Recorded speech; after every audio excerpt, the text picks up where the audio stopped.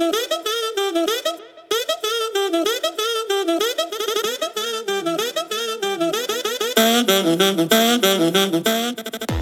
everyone and welcome back to episode number 1 of, season 2 of Tranche.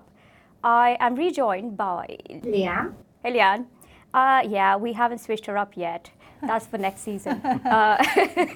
We are also joined by Alan Ball from Texel. Hey Alan. Hi guys. Now Alan, you are an extremely active participant in the credit insurance space. So, we all know you, everyone knows you and loves you. But can you tell us a bit about what you do and your role at Texel, please? So Texel is a credit insurance broker. So we act for our clients. Our clients generally consist of large banks, corporates, traders, asset managers, and we place credit insurance for those clients. Specifically what I do is I head up what is called the Structured and Bespoke Solutions team, and we focus on the placement of credit risk where the means of the risk transfer is more structured, niche and bespoke than what is typically placed in the wider credit market, or where the underlying is particularly specialist, niche, structured or bespoke. And that often encompasses a lot of work in the world of SRT. That's fantastic. And you talk about placing credit insurance. I'm sure that will mean a lot to some of our listeners, but for those of them not so familiar, could you give us a bit more background on credit insurance and actually how it's starting to become more relevant in this market? Yeah, sure. So what I'd say is the credit insurance market is a very well-established market. It's obviously very well known and understood by people who are active in it, but if you're not active in it, as you touch on, Leanne, then it can seem a little bit mysterious. The credit insurance market became really active and well established when Basel II came into force. And Basel II provided for credit risk mitigation in the form of a guarantee. And the insurance industry realized that with a few tweaks to an insurance policy could act as a guarantee and provide regulatory capital relief to banks. So the market really blew up around 2006, 2007, and has grown from strength to strength since then. Credit insurance plays a role in the world of synthetic securitization because around the time of the coming into force of the revised securitization framework, banks started to look at whether there may be counterparties who may be interested in taking the mezzanine tranches. And given the background of credit insurers already working with banks and their risk appetite, that was quite a good match. And from there, conversations developed and we are where we are today.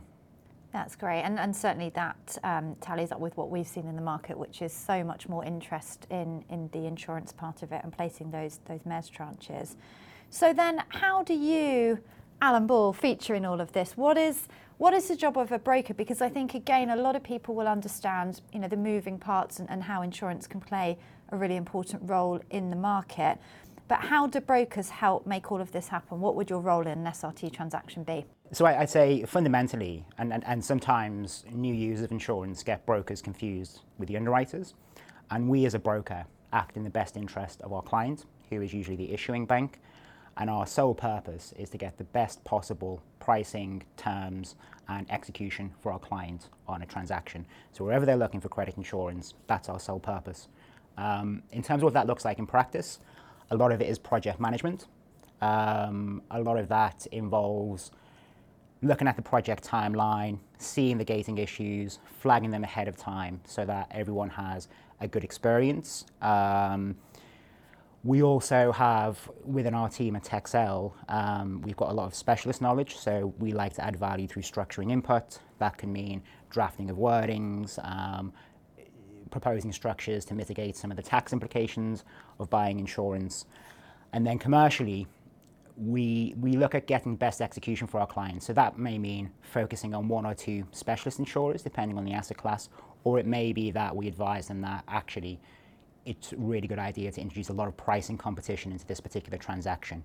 And so we manage that process, and that involves sometimes educating insurers who may be less familiar with SRT, but that's ultimately with a view to making them a counterparty for our clients and getting the insurance market as interested and as enthusiastic as possible about our clients' transactions. Okay, that's really, really helpful. Thanks, Alan. Yeah, and that seems to be, you're covering a lot in practice, right? So what are some of the challenges that you've come across when you're working as a broker on these transactions?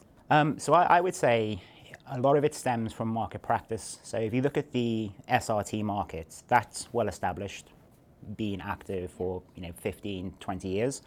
The guys who are active in that world, they have their own market practices, their own ways of doing things. Everyone knows everyone, and that informs their worldview as to how to approach a transaction. The credit insurance market is the same, but it's developed in a kind of its own ecosystem. So there's market practice that exists with credit insurers, and one of the challenges is joining up the two different worlds. It's like if you take, I don't know, if you look at, say, Australasia, where the animals there developed their own kind of tools and features, and then you look at, say, Africa, the animals there developed their own tools and features. Neither one is better, they're just different.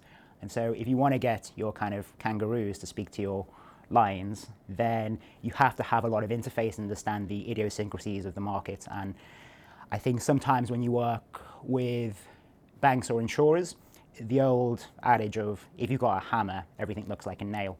So everyone pulls off the tool that they're used to using and says, well, it should work like this. And as the broker, it's trying to get the kind of the meeting of the minds and the respect and understanding between the two sectors to ultimately get a transaction closed for our clients. So I'd say that's probably one of the biggest challenges. Nice analogy. Yeah. I like the animals.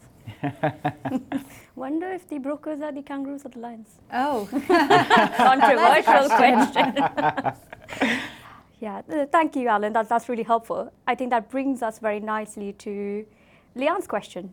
Yes, so because we are very lovely people, we do tend to ask our podcast guests what they're comfortable with us asking them.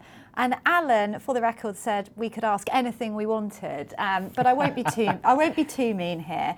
But I do think it's quite nice just to get a glimpse into somebody's life away from their day job in SRT. So I was going to ask you what your kind of perfect Saturday is. I quite like my barbecuing. Oh, so great. Getting a big piece of meat from the butcher. I've got one of these green egg. Oh, I've got one too. It keeps my okay. husband happy even in the rain. Yeah. It's great. Yeah, so I've got the barbecue bucks, and I guess trying to slow cook a brisket, quite often failing, and a T-bone. I can usually pull off a T-bone quite well. So yeah, improving my barbecue skills with my wife. That is great. And my Now, dog. do you know there is a new Big Green Egg cookbook? I know that because it's actually my husband's birthday today, and I've bought it for him. Oh really? Is So it? spoiler when he definitely listens to this.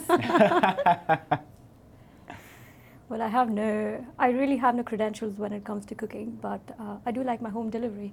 Well, at least we know now that, Alan is well placed to host our next SRT get-together. Fantastic. SRT barbecue. Well, listeners, sorry you're not invited to that, but we'll let you know how that goes in the future. Anyway, thank you so much for listening in, and we'll be back with the next episode in a few weeks. Until then, stay happy, enjoy spring, and keep tranching.